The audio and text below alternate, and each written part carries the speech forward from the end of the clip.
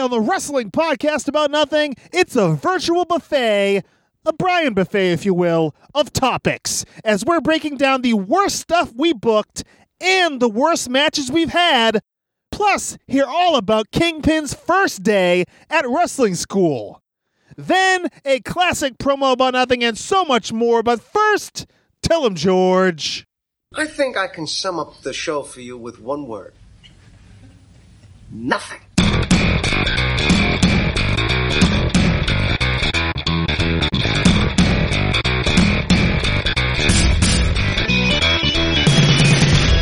Wrestling fans, there are millions and millions of podcasts out there, but there's nothing like this one. Do you ever just get down on your knees and thank God that you know me and have access to my dementia? This is the Wrestling Podcast About Nothing. Nothing? Nothing. Welcome to the Wrestling Podcast About Nothing, episode 159, a production of Crackpot Podcasts. My name is Mike Crockett. I'm a longtime independent wrestling referee in the Northeast, currently on an extended hiatus from the ring, and not joining me as always is a veteran of the New England Independent Mat Wars. Now he is a contracted Ring of Honor wrestler. He is Mr. Inside Edition. He is one half of the Bouncers. He is the brawler, Brian Malonis. Yes, Malonis is off warring with the world this weekend for Ring of Honor, and apparently he's had a hell of a time traveling this weekend, so he'll be back next week to talk all about that. But in all honesty, it's not his fault that we don't have him here this week. It's on me. I couldn't get with him during the week, and of course, he is off doing his ROH thing this weekend. So instead, we are here with a Best of BDA edition of the Wrestling Podcast About Nothing. We used to do these BDA bonus podcasts in addition to the Monday shows, and I said it last time, but there's some good stuff in those old episodes, and most of you missed it. So it's like they say at the used car lot. It's new to you.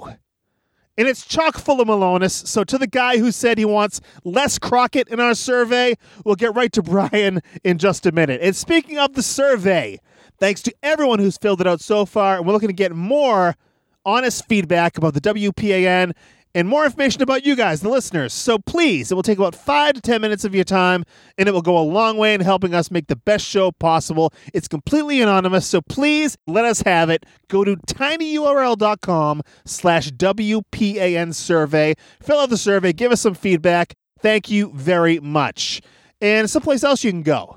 BrianMalonis.com. He says, coming soon, some new designs, new t-shirts to BrianMalonis.com. But you can get the existing designs there right now. The old Kingpin logo design, the Mastodon shirt, the Mega Malonis shirt, and of course, the Curtain Jerker WPAN t-shirt, the centerpiece of BrianMalonis.com. Go there, get those t-shirts, support the Kingpin, support the Brawler, and you can support both of us by going to thewpan.com. This is thewpan.com, our hub, our home base, our monks. Everything you want to know about the Wrestling Podcast About Nothing. It's where we all come together when it comes to the Wrestling Podcast About Nothing. Go check out the WPAN.com. You can find the ways to subscribe to the Wrestling Podcast About Nothing, all the various podcast platforms, including Spotify. Find all the social media links. We are at the WPAN on all social media platforms, plus photos, plus bios. No nudes just yet. People are clamoring for those in the survey, but not quite just yet. Just keep your eye out for those. Keep them peeled at the WPAN.com. So, all right, let's get into our first segment. What's the first day of wrestling school really like? Well, if you're like Brian Malonis, it kind of makes you want to quit. Let's take a listen. Hopefully, you'll have plenty to say, Brian, when it comes to how you got started in the professional wrestling business. Okay, Brian, it starts out you were friends with a wrestler, right? Yeah, so my buddy Clean, he was a year ahead of me in high school, and I met him through a mutual friend. Obviously, the common bond being we all liked wrestling. And then when we were, I want to say he was a junior and I was a sophomore, or maybe I was a freshman and he was a sophomore. He signed up for Kowalski's. He actually, it's funny, he started before like Aaron Stevens did. I remember meeting, I used to go with him to Kowalski's. I remember meeting Aaron Stevens on his very first day. Aaron Stevens being Damian Sandow, Aaron Rex. I remember meeting him on his very first day of training. And this was at Killer Kowalski's wrestling Yes. school in Malden, Massachusetts. Right. So I was only in high school at the time, and my parents weren't going to pony up the money for me to, go to pro wrestling school. And I was playing sports at the time, high school sports, high school football. You were going to be a baseball player. Yes, I was going to be an all-star baseball player, Mike. We talked about this on Monday, yes. Yeah, first I was going to be the first baseman for the Boston Red Sox, but turns out, that didn't work out so well. But once I got out of high school, my buddy had started and stopped a few times, so I was out of high school for like a year, and he had decided to go back, and he had looked up, he was going to go back to Walter School, but he had come across something that Chaotic had opened a school, and Mike Hollow had become the trainer, so he was going to go where Mike went. So we actually went to the first meeting at the CTC. They had I don't know if it was like an open house or... I remember seeing some propaganda. I don't know if it's propaganda is the right word, but some like a flyer around for the open house, I believe, at the site of the school before it even opened. Right. So you were there. Yeah, I was there. And at this meeting was Christopher Nowinski, who had just lost Tough Enough not too long before that. I don't know if it was days or weeks. I'd have to look up the actual date of the Tough Enough 1 finale, but he was there. So it's funny, and we'd actually talked about a little bit with Todd Sinclair that he started. Fat Pants, Todd Sinclair, Ring of Honor senior official. Come on. Ah, yes, that guy. And I had kind of forgotten this until he said it. That I sat with him because I watched. This was in September. This was, I think it was pre 9/11. And I sat and watched for a couple months because I needed to get the money. Now, mind you, I had no business signing up for pro wrestling school. I was 19 years old. Right. I had no job. I was living with my girlfriend, who ultimately became my wife. I was living with her and her parents. Again, I must reiterate, unemployed. Yes. Smoking probably a pack of cigarettes a day, and teetering on the verge of being 500 pounds. And obviously I couldn't walk up the stairs. I had no business signing up for professional wrestling school. But alas, I did. So you've said in the past, I don't know if it's been on this podcast actually, that when you started, you kind of had maybe a little bit of an attitude problem. Was this part of it that you thought, I can do this, I'm better than these guys? I don't think it was. I thought I was better than them. It was just the mindset of, I'm going to go to pro wrestling school. I'm going to get signed by WWE, and that's going to be the end of it. And not realizing all of the work that really goes into it. Just not having an understanding. Even though I had kind of been around it with Clean, and I had seen training classes, and I just, for whatever reason, didn't pick up on how much hard work it really was to go about being a professional wrestler. And the funny thing is, I sat around and watched classes, for 2 months before signing up at the Chaotic Training Center, and I still didn't. It's funny. I was a very different point in my life, and my I mean, to say I didn't like who I was, not to get too deep on everybody here, but to say that I didn't like who I was as a person at that point in time would be just a vast understatement. Oh yeah. I don't know why Steph stayed with me through that time period.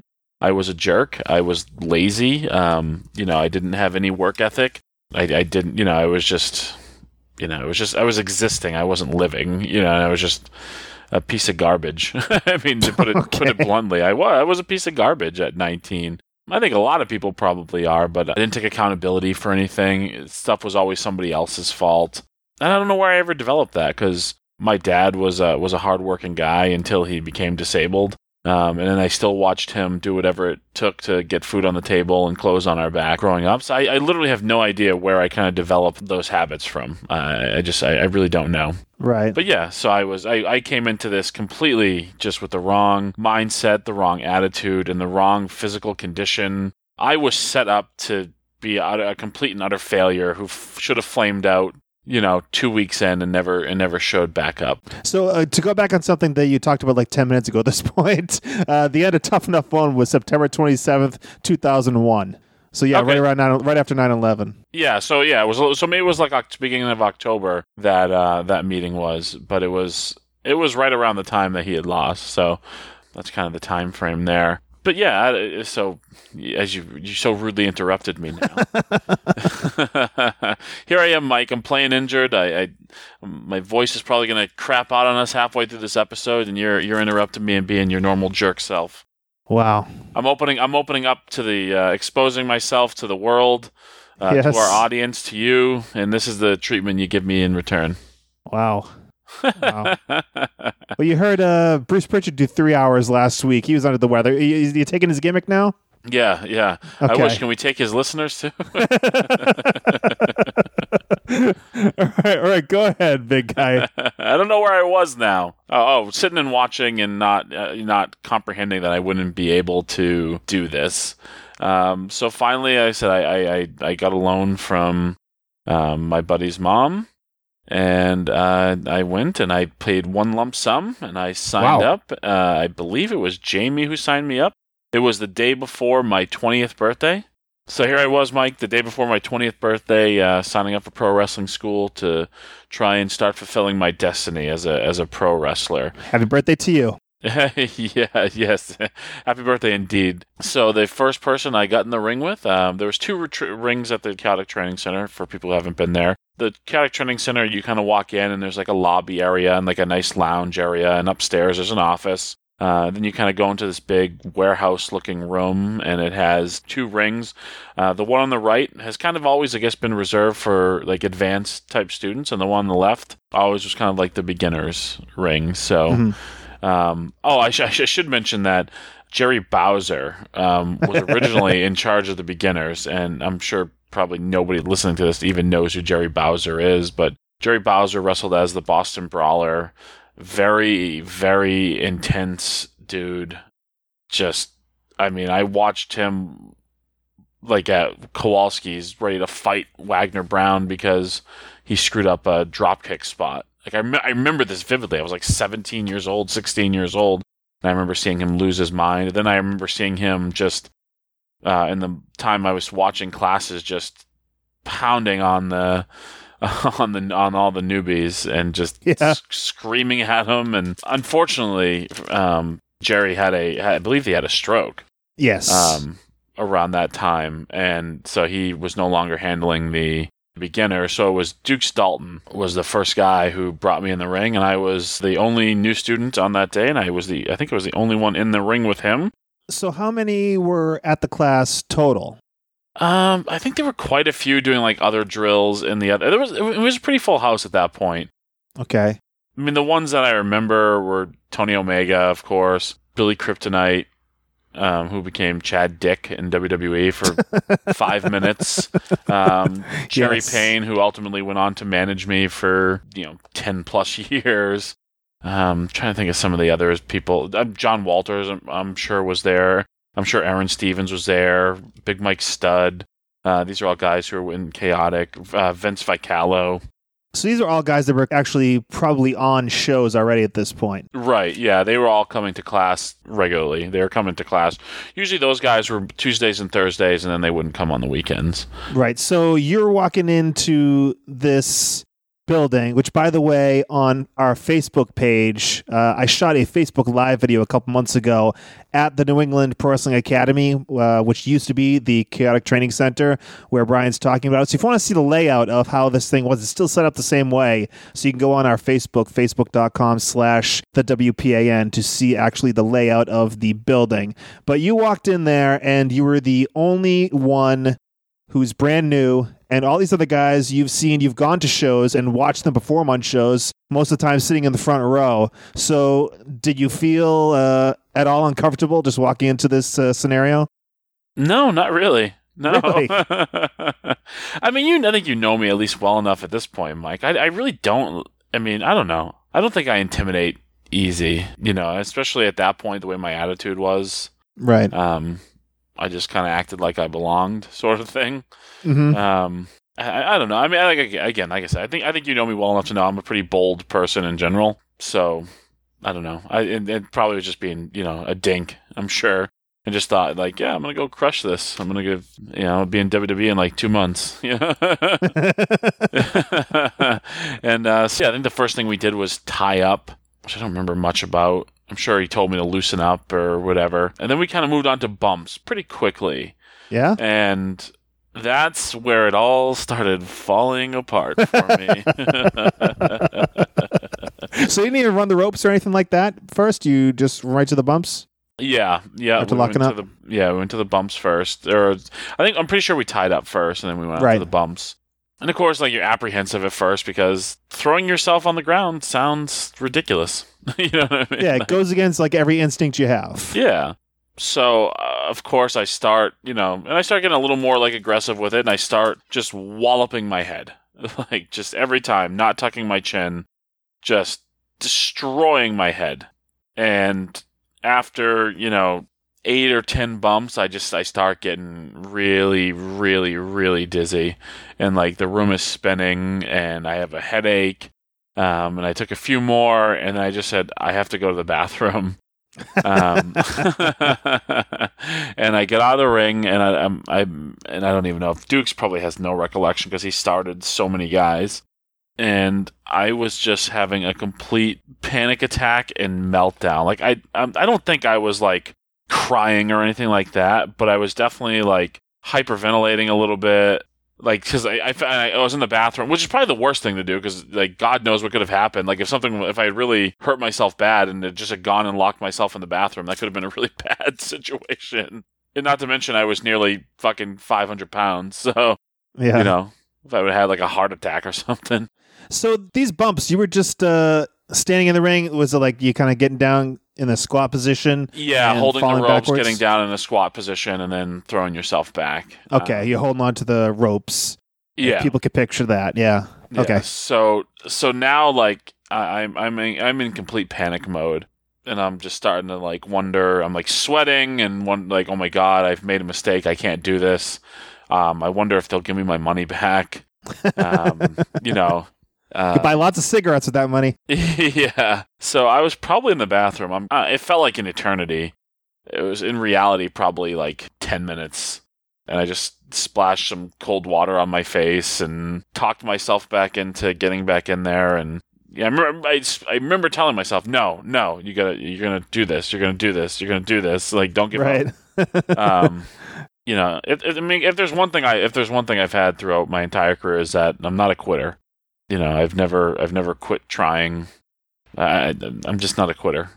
So I guess that was one good thing, that in spite of all my horrible qualities I had at that point, at least I still had that going for me. So I'm pretty sure we took a break from bumps and started hitting the ropes a little bit. And after that, I was pretty much done physically for the night. And the next day, obviously, was just a bad day. I remember Duke's telling me, you got to ice your neck, you got to ice your neck, you're going to ice your neck. Naturally, I did not. Of course. Ice my neck. I did crush some cigarettes on the ride home, though, I can tell you that. I was going to ask. With certainty. Of course, I'm sure I reeked like cigarettes, so they knew I was a smoker, I'm sure.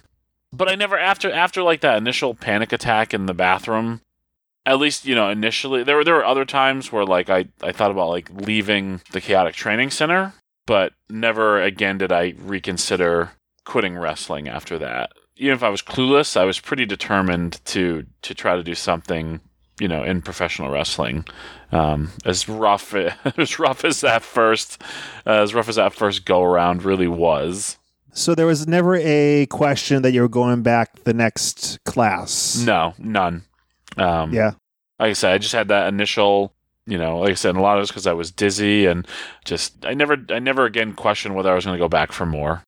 Well, Brian, I think maybe another day we could talk about that other stuff, like what caused that switch for you to finally get your head on straight. But before we are done with this here, talking about your first day training, what would you say to people who haven't taken that step, that want to take that step to become a professional wrestler, to step into a wrestling academy for the first time and start training?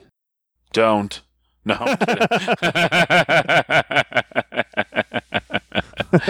No, I'm kidding. I think a always pursue your dreams. No matter how silly they may seem, no matter how sensical, no matter how far-fetched, no matter the odds, always pursue your dreams. Be prepared, though. Prepare yourself better than I certainly did. If I had been more prepared going in, I don't know that ultimately I'd be in a different spot today than I am, but I might have gotten to other places a little sooner. So you're not recommending people go in completely ignorant like you did. No, educate yourself, be in good shape, have a good attitude, be humble, be coachable, all those good things. All those things that should be common sense that really aren't, I guess. All the things I have no tolerance for at this particular juncture in my life. Right. Always pursue your dreams. That's one thing I haven't made it to WWE, and I've just started to do things on TV with Ring of Honor. But one thing I think my dad was always proud of with me was the fact that I pursued my dream, and I would get down at times, and just really down on myself because things weren't going right, and he was always there to remind me that I kind of already have won just by the fact that I took a risk and decided to pursue my dream, because not everybody does that or gets to do that or dares to do that. So no matter what your dream is, do it. You know, not to get all philosophical, but you get one go around at this, and I never wanted to, even at that age, even with all the shit that was in my head at 19 or 20 years old, I never wanted to look back at my life later on and be like, oh man, I wish I would have really given that a chance. I wish I would have tried that, because once time passes you by, it's too late. You know what I mean? When you're, when you're in your 40s or 50s, and you didn't do those things you wanted to do when you were younger, it's too late at that point. So, I say don't wait. If you want a career in pro wrestling, or if you want a career at anything, just go out and do it. That's the only way things are going to happen for you, one way or the other. And at least then you'll know. Obviously, really happy to talk about this here today, about your first day training. I think this would be a nice series, perhaps, to talk more about... so then my second day of training, my third day of training. But we never really did get back to talking about Brian's training, beyond the first day anyway. If this is something that would interest you, go to Twitter. Let us know at the WPAN. Give us some feedback, or you can leave feedback via the survey. Once again, it is tinyurl.com/WPAN survey. Fill that out and let us know in the comments there that you want to hear us talk more about wrestling school. And thank you very much. So Malonis did manage to stick it out and started getting booked. And he had good matches, and he had some bad matches as well, as he's willing to admit. As a ref, I had some ref outings myself. But before we talk about that, let's talk about the two of us as bookers.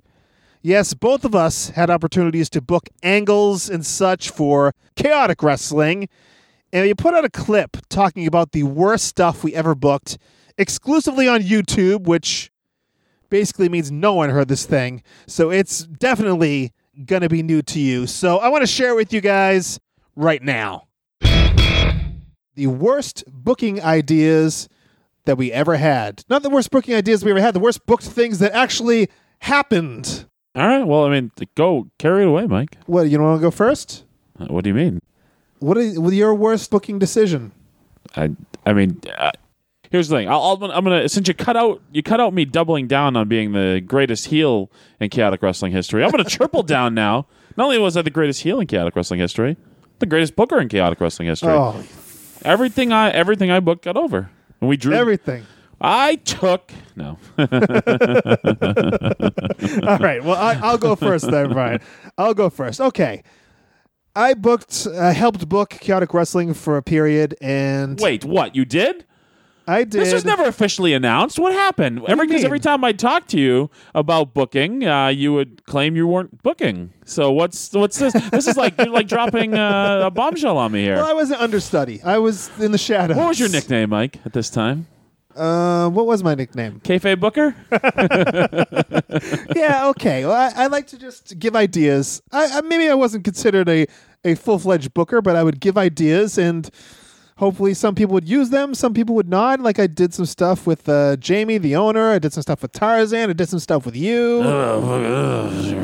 But you guys were the more, you would take the action, and I would kind of hang back in the shadows. You would kind of turtle. Okay, maybe.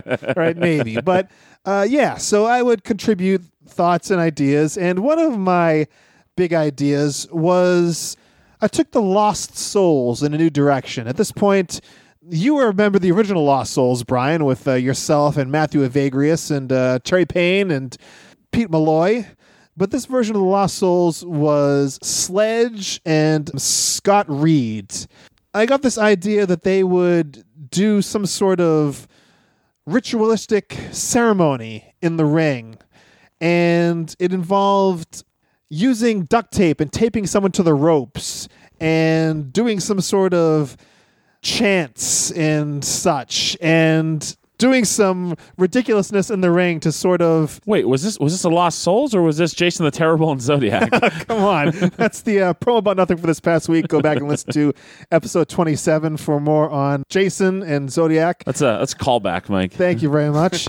And they would also take paint and paint the chest of the wrestler that was, I remember Makazi specifically, who has gone on to great success as a costumer in WWE.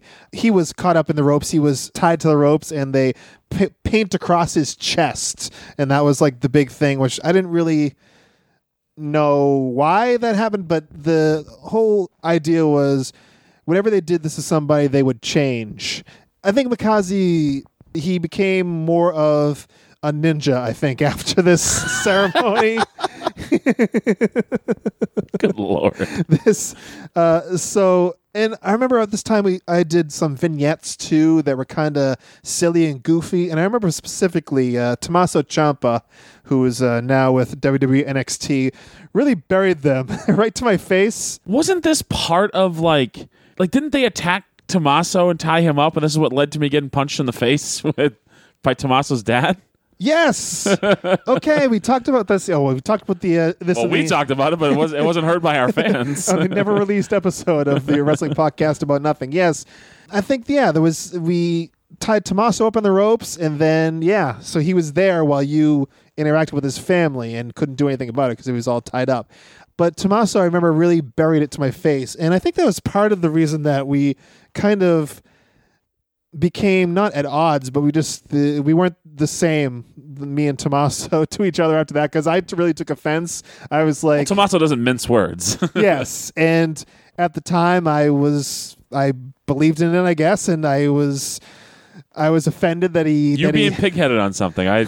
This does not sound familiar at all to me. I didn't really enjoy the way he was coming at me with it, and it kind of soured me. I mean, and Tommaso kind of had, I wouldn't say heat, but we didn't we were friendly in the past, and we didn't really talk that much after that, and I kind of I held some ill will after the way he buried this thing that, as it turns out, looking back, it was terrible, and it should have been buried. Maybe some of these vignettes could be a future promo about nothing.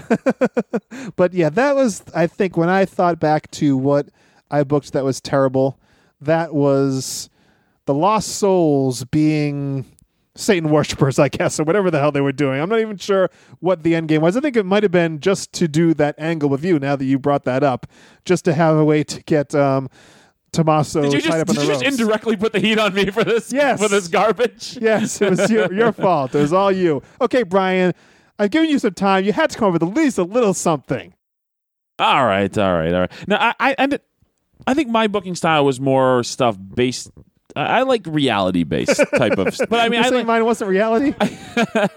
I'm much less into the cartoonish type of stuff like that in wrestling. Right, and we talked about this with Todd Sinclair, just the kidnapping angle. It just doesn't get over, especially in the independents. Yeah. People just don't buy it, and people didn't really buy this.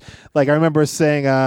there was a chant of "This is weird." I think it was the chant. This is weird. This is weird. No one knew what to think while this was going on in the ring for way too long. Yeah, so the fans didn't understand. The fans didn't. Are you okay? This is weird chant got me. Yeah, it just didn't work on the independents. And I'm sorry, go on. Sorry to cut you off. I'm going to preface mine first with saying that the individuals I'm about to talk about, I love all of them dearly. I think all in their own way are outstanding performers. And I truly think this was a case of me putting them in situations that either they were not capable of, just based on their strengths, or which is an important part of booking. Right. Know what people's strengths are and accentuate those, and also not putting them in the situations that needed to happen to get where I wanted to go. So I don't want text or tweets or whatever. Like, this is not a shot at these guys. This is a shot at me putting guys in bad positions. So team friendship had been a thing for a while in Chaotic, and I really thought, okay, Mark Sherman and Scotty Slade. Yeah, I thought it was time to wind down, but I thought in my mind we need something that's very kid friendly, like something to take the team friendship, what Team Friendship was doing, and continue it, but in a new and different way. And Team Friendship was a very entertaining team. They did very entertaining videos, vignettes for a couple of years for Chaotic Wrestling. So that's what you're talking about. You want to find another entertaining tag team that will take that mantle. Right, exactly. Something that the kids would like, the young fans would, or really all the fans would like, and be super entertaining, and we could do fun videos with and such. So there was two guys just kind of breaking in on the roster. Anthony Green and Cam Zagami. Anthony Green, a former guest here on the Wrestling Podcast About Nothing. You couldn't tell by listening to that episode. He said 4 words, and that was a burial. Come on now. Well, the rest of this is not going to be a burial. That was a burial. But so in my mind, Cam and AG have been teaming all over, doing a very ambiguous kind of act. What do you mean? Oh, very ambiguous, okay. Which I think is a passé concept in 2016 when it comes to professional wrestling gimmicks, for various reasons. But I thought the two of them had the ability to really, I thought in my mind, these guys were going to be the hottest thing in Chaotic Wrestling. They were going to take the mantle that we did with that Team Friendship had, and this was going to be our new kid-friendly, awesome babyface tag team. Yeah, so we even did a vignette, them, walking through the woods and like a Goonies type of vignette that took 17,000 takes, and by the end of it, I was miserable. But we got it, and it was okay. Yeah. And then again, just in my mind, I thought they could pull off what Scotty and Mark were able to pull off. And kudos to Sherman and Slade, because their on-screen chemistry was amazing. And I thought, well, AG's kind of goofy. Cam can maybe be more of the straight guy, but kind of dumb. And it was just not the right fit at all. It always came across awkward. The crowd did not take to them as I had hoped, and I think largely because they are not that style. Their strengths do not play into what I was trying to convey, which is what the strengths of Team Friendship were, which was largely Tarzan's doing of putting them together and molding that. So they were the Lex Express. Yes. So I even booked a tag match between Team Friendship, Mark Sherman and Scotty Slade, versus Cam Zagami and Anthony Green. And this was to be the passing of the torch. This is like the WrestleMania 6. Yes. Hogan and the Warrior. And again, this is not a shot at those guys. This is a shot at me not clearly conveying what I wanted out of this match. It was one of the worst matches that I booked. The match was not good, to put it kindly. Sometimes comedy goes too far and takes too big of a turn. And it was awful. And after that, I got completely cold feet and didn't know what to do with the Cam and connection. And again, that's not indicative of their talent, because I thought they were, and I still think they're a really good tag team and have good chemistry. Just I, as a booker, did not put them in the right role. Also, being their level of experience at that time, I didn't take that into account, which again, bad booker on my part. And I maybe I undersold the what Team Friendship was and what they were capable of, and their on-screen chemistry was, because it was something special for that run in Chaotic Wrestling. So yes, I do have bad things I booked, and that probably it doesn't have the comedic effects that yours had, but certainly just horrendous booking on my part. All right, if you want to hear more of our booking tales, let us know at the WPAN on Twitter. We'd love to hear from you. We think maybe we can get a full episode out of all this stuff that we're talking about here. So there's another thing we never really touched on again. You guys want to hear more about bad booking from me and the Kingpin? Please let us know on Twitter at the WPAN, or through the survey, tinyurl.com/WPAN survey. Bad booking ideas, bad booking decisions. I'm sure there's plenty more where that came from. Let us know if you want to hear us talk about it in the future here on the Wrestling Podcast About Nothing. So, horrible matches that we have been involved in. We'll get to it in just a second, but first, why don't you call the voicemail line? 401-584-9726. Another great way to give us feedback here on the WPAN. The voicemail line. You will get your voice on this show. You will hear yourself on these very airwaves. 401-584-9726. That's 401-584-WPAN.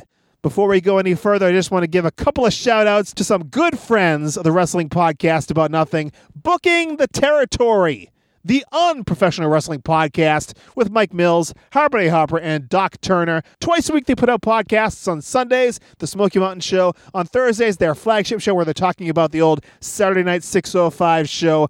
MikeMills.podbean.com. Always appreciate Mike Mills talking about us, giving us plugs. Really, really do truly appreciate the friendship. I mean, he gives me a hard time all the time, essentially, but still puts over the WPAN. So I got to thank Mike Mills for that, booking the territory. Our Vantage Point, another great podcast, the Retro Wrestling Podcast, the northern equivalent, some would say, of booking the territory. Our Vantage Point with wee little Joe Murata and Big Michael Quinn.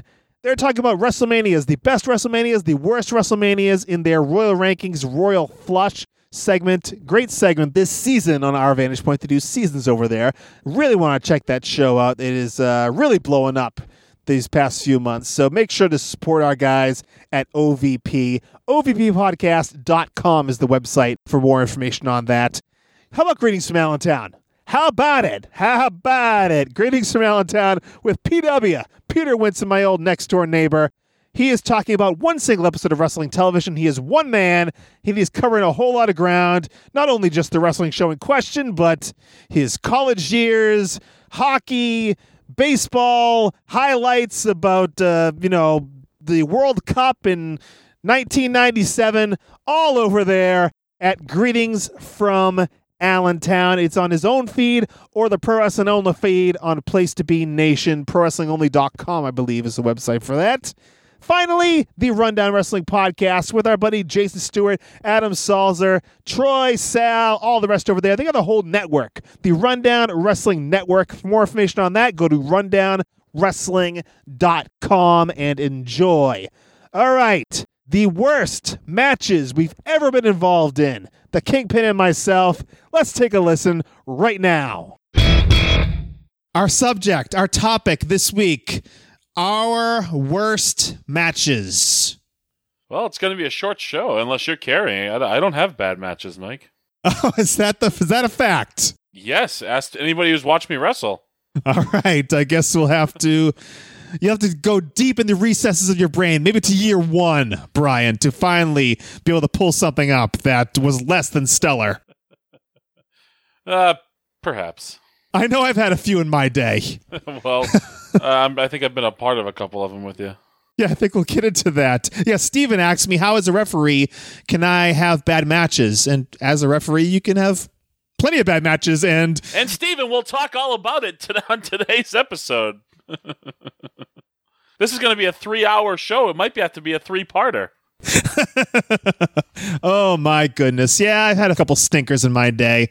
I'll save the big one for last. But okay, I've given you a second to gather your thoughts, to really test yourself here, test your memory. Can you think way back when you were just lacing up your boots for the first time, was there perhaps a match we can start with here, Kingpin, that was less than a 5-star affair? Well, I don't... This is not like specific matches, more like a series of matches that I had the misfortune of being part of. This is like early on. This might be first year, like active type stuff. I don't know the exact year, but if I had to guess, it's 2002-ish, somewhere right around there. And I was working for a promotion called UCW down in like the Attleboro area. They were in the Moose Lodges. This would have been Moose Monroe having these matches. So it wasn't even me. It was Moose Monroe having these matches. Okay. And I had a series of matches with a fella by the name Skunk O'Malley. Oh. And another fellow who was a backyarder. I think his name was Angel. That seems to stick with me for some reason. I think it was Angel. But we had, I feel like, 3 different 3-way matches with the 3 of us. And they were god-awful. Because you had me, who's like a year or less in at this point. You have a backyarder who's not trained. He had like a 300-pound girlfriend who was his manager. And then you had Skunk O'Malley, who, at this point, nobody probably knows who Skunk O'Malley is, but he's... No, do you want to describe him for the public? I was trying to think how I wanted to describe him. Well, he's probably at that point, had to have been around 50 years old, I would think, right? Does that sound about? I would say 40s. Maybe he appeared older than he actually was, but had a boulder of a gut, liked to wear trunks, had a skunk hairdo. Like, think about what that looks like a mohawk, but like was dyed like a skunk. This guy also was a bit of a bigot. He might even be in jail at this point. I think he might be in jail. I'm not positive, though. Don't quote me on that. There were some charges levied at one point. Yeah, he would go on Marlboro, Massachusetts TV and public access, which a show I appeared on more than a number of occasions with him. But we had some stinkers. And again, I don't have like specific dates or spots, but just knowing even at that point coming out of the ring, like I was embarrassed even at that point. Coming out of the ring. He also used to like to get color a lot for no apparent reason. Okay. And he did this weird skunk strut, like Jeff Jarrett, Ric Flair-esque skunk strut that he insisted upon getting every match. And he also loved to hit you with a drop kick that, would hit me, somewhere between my belly button and my nards every time. Your what? My nards. Oh, I see.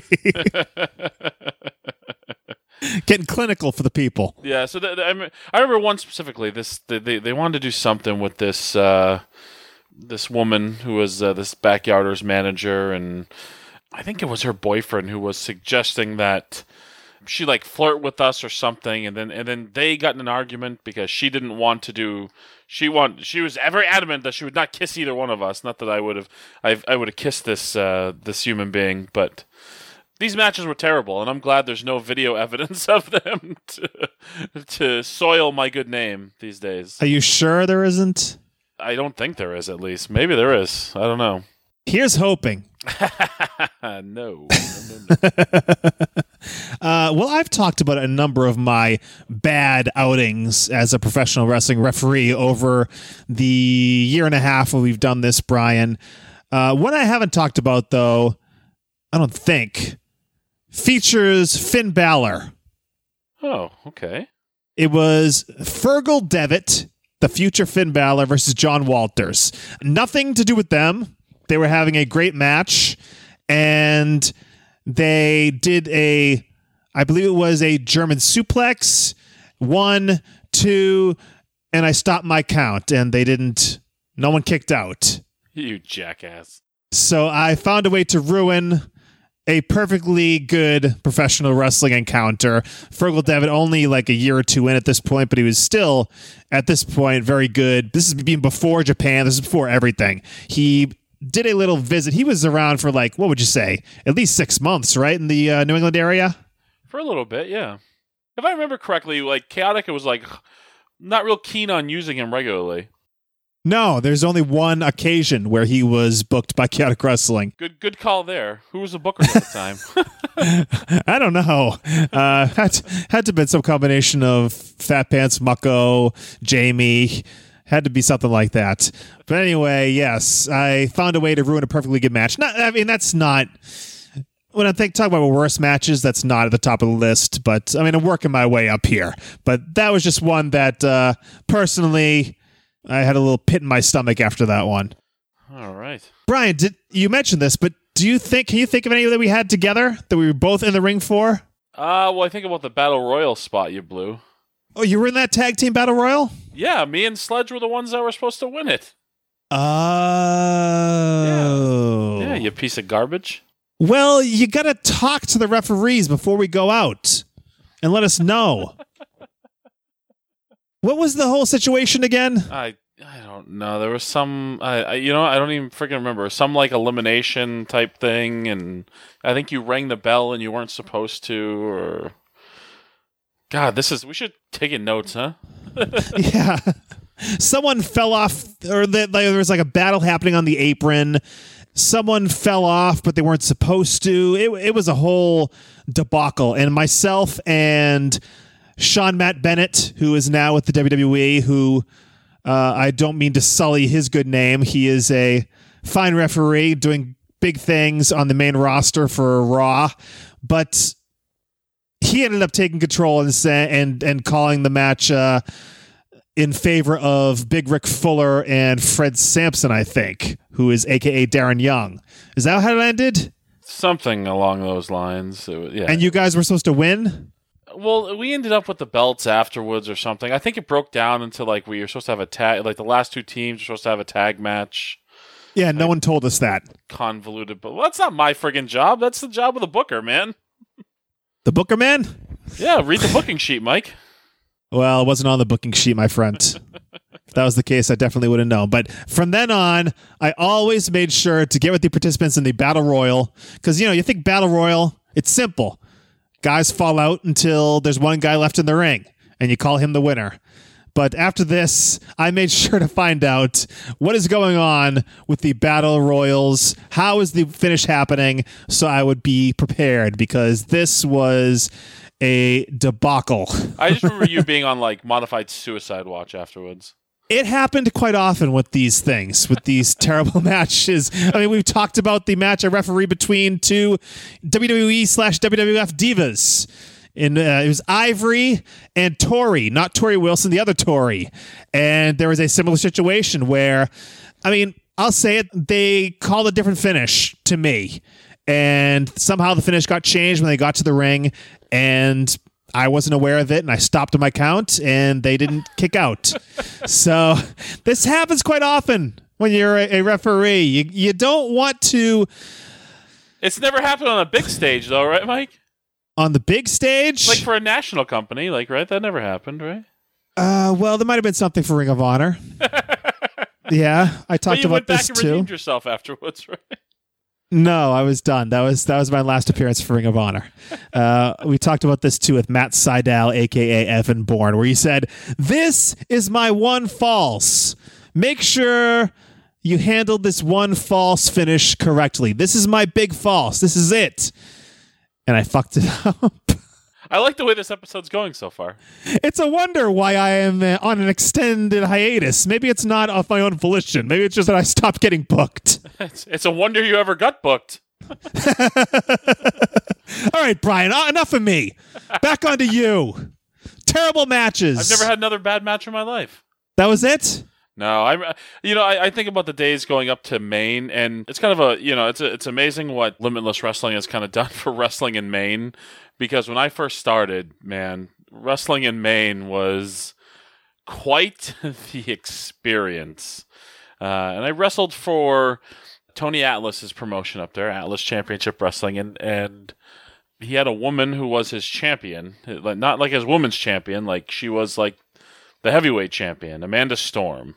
And she was a perfectly nice lady, but maybe not the best professional wrestler on earth. And I was, now, what was your name? Oh, what the hell was I up there? I think maybe Brian the Sherman Tank Abbott. I think okay. That sounds about right. All right. But we were the TV main event. He had television up in Lewiston, Maine, and we were the TV main event.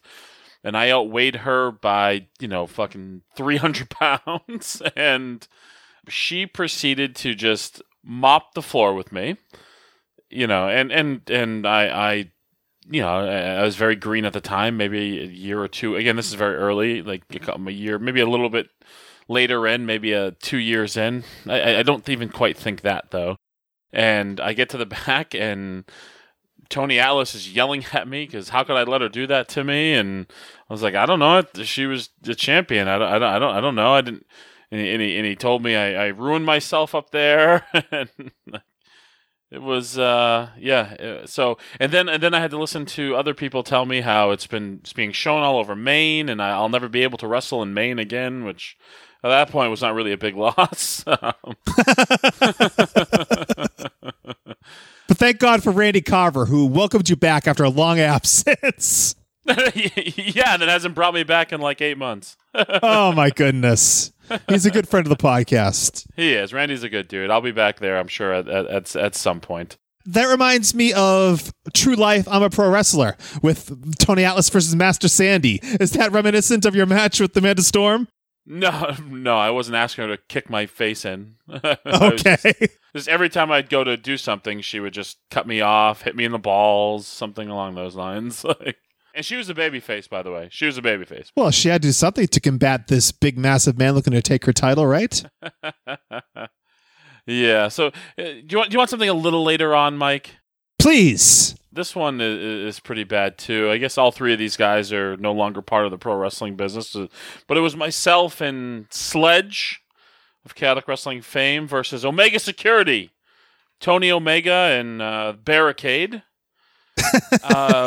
And this match, I don't know. I remember being on the apron at one point. It was going so poorly. I could not figure out what any of them were doing. And I remember just yelling at them on the apron at one point, like, "What the fuck are you doing? What the fuck are you doing?" It was awful. By the time the match ended, it was awkward silence by the crowd. I want to say, like, me and Sledge were the heels, but then, like, Omega and Nick put, like, a heat on, and, like, we're cheating and stuff on Sledge, and it was awful. It was awful. I just remember storming to the back, just being absolutely beside myself. Was this Tingsboro? Yes. Yeah, were you the ref in this match? I believe I was the ref. Yeah. Do you remember this thing, Mike?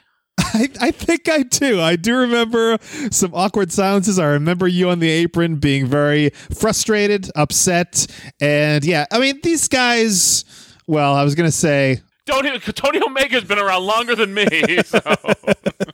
Well, I wasn't even a veteran in the match. That's true. But yeah, that match was...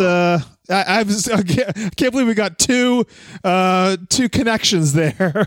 Two of our worst matches all in one. But I had nothing to do with that one. I'll just say that. Thank God. No, that was not your fault. That match was awful. I just remember there was a friend of ours who used to take pictures for Chaotic Wrestling.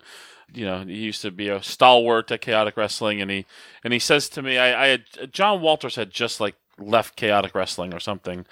And he says to me, and I think I just had a feud with John Walters, and he says to me, John Walters would have been able to hold that together, and I said, go fuck yourself. Poor Mike Jess. Just trying a little fun out there. Yeah, nobody was having any fun in that match. The poor fans. Ugh, it was awful. I just sat back and enjoyed. Nope, nobody enjoyed that. Not even you. That's Not even true. you miserable prick. Okay. Also, we talked about this with Brian Fury, about the tag match with him and Chris Venom versus Pride. It was for the promotion called NRG. Get it? NRG. And there was a problem with the hot tag where I don't know if someone didn't know who the heel was or what, but every time I turned around to miss the tag, someone came in and they didn't distract. It was just an absolute mess. Another time where it was just, I was beside myself after the match. This happened a lot. Where I was just suicide watch. And I remember DC Dillinger backstage, who is no longer with us, just saying this guy is about to kill himself. I didn't even know him very well, and he was like, "Wow, this kid's about to kill himself." Yeah, Dave didn't care that he barely knew you. Right, exactly. You probably enjoyed it even more because of that. Right. Do you got anything else there, Brian? You can think of? Yeah, I got. Are we going to? Are we gonna cap this off now? All right. Let's do it. I'll give you a 2 for Mike. Wow. Yeah, the first one We go back a little bit, but it's a couple years into my career. My first ever chaotic wrestling match, Mike. This has to make my list of worst matches. But I'm all excited. I finally get on a chaotic wrestling show. I get up on the second rope. I jump down and go to stomp when I land and hyperextend my knee, tear my meniscus, and have to hobble around for my first match. This is against Billy Kryptonite, who was Chad Dick in WWE. The match, of course, was awful because I couldn't move because I had a torn meniscus. It was probably about 3 or 4 minutes long and almost ruined my career before it even started. Yeah, and all that happened before the opening bell. Yep, before the bell rang. I was very excited, Michael. I was very excited. That was a rough day at the office, as Stone Cold would say. And then, my number one, Mike, and I think we've talked about it on this podcast before when we had my opponent on. And really, this is nobody's fault. You figure, especially at the point that this match probably happened, which is probably 4 years ago-ish, somewhere around there. If you put me versus Warbeard Hansen at the top of the card, you should probably feel pretty safe that you're going to get a good match. Not on this night, though. About 2 minutes into the match, he went for an up and over, and his hand slipped on the rope, and the middle of my face met the middle of his ass. Stink face. Yes, but when you're running, full bore, and he's throwing himself out from the corner full bore, and your head meets somebody's ass and gets whiplash back, it's going to be a bad result. The result was probably the worst concussion I ever suffered in my life, where I had lasting symptoms. But the results in this match were that of just one of the worst matches of my career. Everything felt like it was in slow motion. Everything was a step behind. I was completely lost the entire time. I remember the match, but I don't remember, I didn't remember what we had called. And like when he was saying things, I wasn't processing them like immediately. So again, I was a step slow. So everything was just off. I've heard that one Tarzan Taylor was in the back going absolutely crazy, talking about how the fuck could these two guys have a match this fucking bad? And I get to the back, and that was awful. And I say, yeah, I think I'm concussed. Well, that explains it. But yeah, so thankfully we've had many opportunity to redeem ourselves from that night. But that particular match was horrendous, and hopefully has been wiped from the annals of chaotic wrestling history. Well, maybe you can check it out on Chaotic Online, right? Oh God, I hope not. If it's up there, do yourself a favor. Don't go watch it. Well, Kingpin, for someone who 20 minutes ago couldn't think of anything, you have quite the little list there. Yeah, notice none of them were my fault, though. Oh, I did notice that. Well, I guess I'll top one off with this match, Brian. It was for Beyond Wrestling. Yes, Ooh. The promotion where you are a stalwart these days. I get the feeling I'm about to find out why you don't work there with me. Yes. Well, it was a match with two gentlemen. One is named Dave Cole. One is named Pinky Sanchez. And this match just went to shit. Went to complete and utter shit.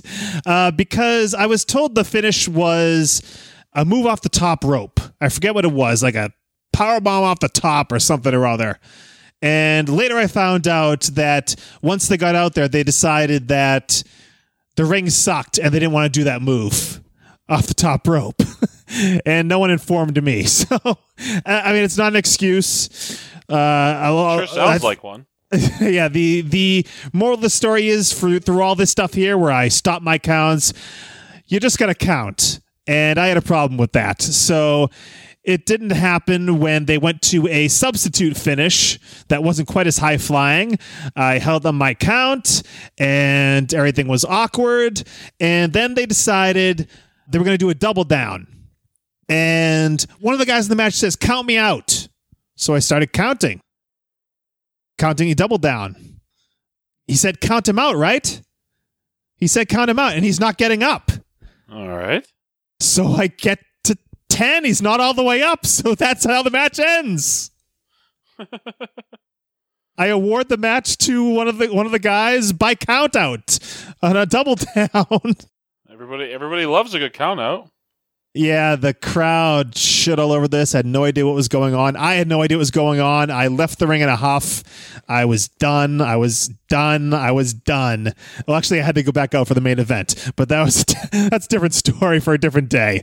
But this, oh my goodness gracious, one of those time stops, literally, and I just feel horrible for doing what I did. I feel horrible for the guys involved that this is what became of their match. And I did other stuff for Beyond Wrestling, but I wasn't one of their top priorities, I guess we'll say. So that was it really for me. Besides a couple of random appearances after that, that was pretty much my swan song with the company. But they're doing good things for you, brother. Yeah, I love Beyond Wrestling. I'll be back there this Sunday, as a matter of fact.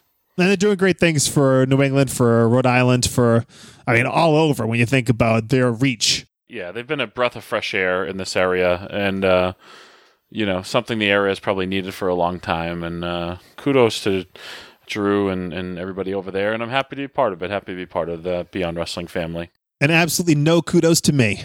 I had absolutely nothing to do with it. You almost took the promotion down. I almost did. I almost died that night. Goodness. There's a couple more. Maybe one day after I retire from the Squared Circle, Mike, we'll talk about them on this very podcast. Oh, boy. Some stories had to be omitted to protect, the fact that I may have to go into locker rooms with these guys. You're holding back, Kingpin. I don't like it, but I kind of understand to the same point. Well, one of us is still out there, week in and week out, buddy, and one of us is sitting on his ass doing nothing with his life. Oh, boy. We'll let the people figure out who's who. So did you guys pick up on that? Brian's been involved in some bad matches, but I don't think once it seemed to be his fault, did it? We kind of talked about that in the past, but yeah, there's never been a bad match on Brian's end anyway. It's just, those incompetent guys he was in the ring with. I'm sure we're going to hear from the Kingpin on that. So what did you think of the worst matches? Let us know at the WPAN on Twitter. And let's get to this week's promo about nothing. But before we do, the Kingpin is hitting the highways, byways, and airways, crisscrossing this great nation of ours, plying his trade as a professional wrestler, and he's got dates. This Saturday night, for the first time, he will be in Wisconsin. Waukesha, I believe, is the name of the town in Wisconsin, for Brew City Wrestling, the home promotion of the Beer City Bruiser, his tag team partner, where he'll be teaming with said Bruiser, the Brawler, the Bruiser, together for the first time at Brew City Wrestling. See the Bouncers in Waukesha, Wisconsin, Saturday night, May 18th. Check out Brew City Wrestling on Facebook and various other social media platforms for more on the card and ticket information. Then we go to Saturday, June 1st. The Ring of Honor State of the Art Tour comes to Washington State. Yes, the Pacific Northwest. I believe it's the first time ROH is in the Pacific Northwest. Kent, Washington on Saturday, June 1st. And on June 2nd, the Kingpin rolls into Portland, Oregon as part of the State of the Art Tour. Available to watch in its entirety on Honor Club. Both shows that weekend, June 1st, June 2nd, Kent, Washington, Portland, Oregon, the ROH State of the Art Tour. And your own Brawler Brian Malonis will be there. So check out those shows. And to book the Kingpin in the future, email Brian Malonis at Comcast.net or DM him on Twitter at Brian Malonis. All right, it is time for a classic promo about nothing. And this one features a Reverend, Dick the Bruiser, and a saddle. Yes, a horse saddle. Can't set you up any better than that. Here we go. All right, now, Kingpin, it is time for the promo about nothing. And the year? 1981. The AWA, the American Wrestling Association, was in full swing in Minnesota. And let's listen to this promo. One of the biggest names in the history of the AWA in Minnesota was a guy by the name of Dick the Bruiser. There's a big match he's got coming up in 1981, and we're going to hear about it right here in this week's Promo About Nothing. Be at the amphitheater on Saturday, October 17th. By next week at this time, we'll tell you the wrestlers on that card. Next Saturday night, September 26th, at the Hammond Civic Center. What a tremendous card there. In the main event, a handicap saddle match. It'll be one man versus two. Dick the Bruiser takes on Christie and the Reverend Hampton, who's with me right now. You'll also see Dr. Graham versus Moose Cholak, Savage versus the great Olympic star Wojciechowski. The Saint wrestles Tom Lynch. It'll be Mark Manson against Bold Eagle.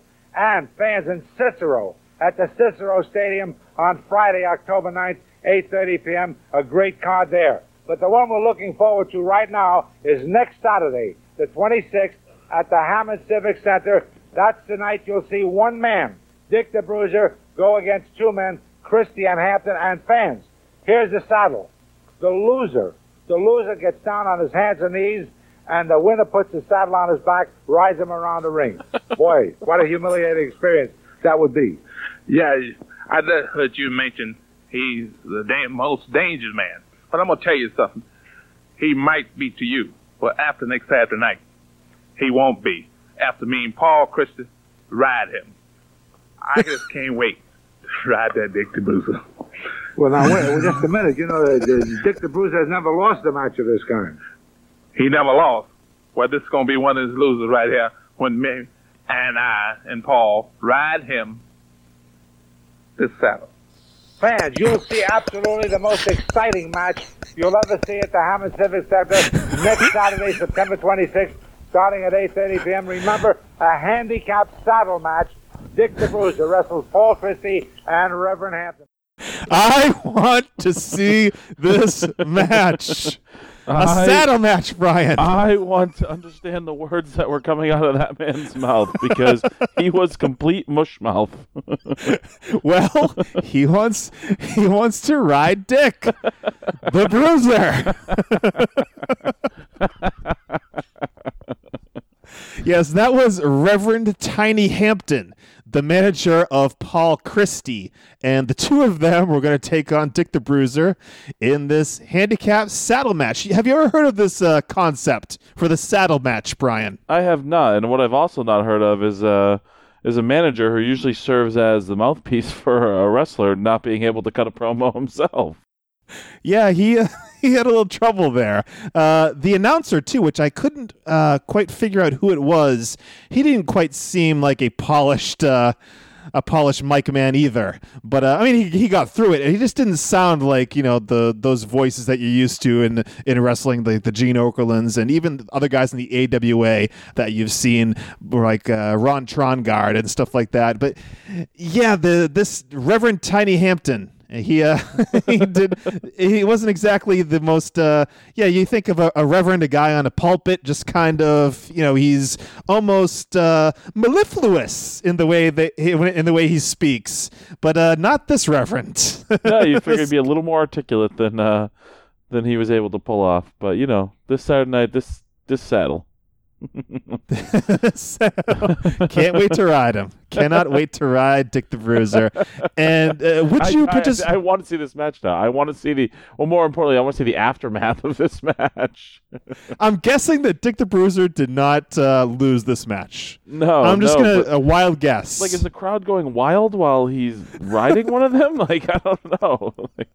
Would you participate if you were booked in a saddle match? Would you participate? Well, it depends on what they paid me. And if, you know, you'd refuse to do the job, is that what you're going to say as well? No. Everybody has a price, Michael. How much would it cost to get you to have a saddle strapped onto your back and to walk around the ring? I'm not going to saddle a number to myself, much like saddle a human being. But, if there's a promoter out there that wants to talk money for this sort of match with me, hey, you'll find out in a few moments how to book the Kingpin. Yeah, I really want to know how a crowd reacts to this. Are you happy? Are you cheering? Are you repulsed? Many emotions, I'm sure, would come over the people that had to witness a grown man riding another man with a horse saddle on his back. It's weird and wild stuff. That is weird, wild stuff. Yes. So send in if you have any videos out there of saddle matches.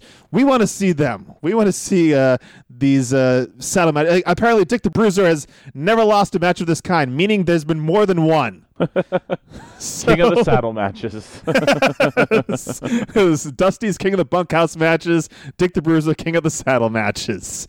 Unbelievable. Yeah, so let us know out there if you've ever seen a saddle match. If you have a video of a saddle match, we need to see it right here on the Wrestling Podcast About Nothing. You heard this promo about nothing. If you want the full picture, find the link to the video in the description of this episode or at the WPAN.com. One more time, check out the survey. Please give us some feedback on the Wrestling Podcast About Nothing, what you want to hear in the future, and a little information about yourself so we know really who we're serving here as podcasters. So check out tinyurl.com/WPAN survey. Again, just take about 5-10 minutes of your time. It'll really help us out. So thank you very much. tinyurl.com/WPAN survey. Really hope you enjoyed this Best of BDA edition of the Wrestling Podcast About Nothing. And I will be back with the Kingpin. Yes, Brian Milonas returns next Monday for episode 160 of the Wrestling Podcast About Nothing. Till then, for Brawler Milonas, I'm Mike Crockett.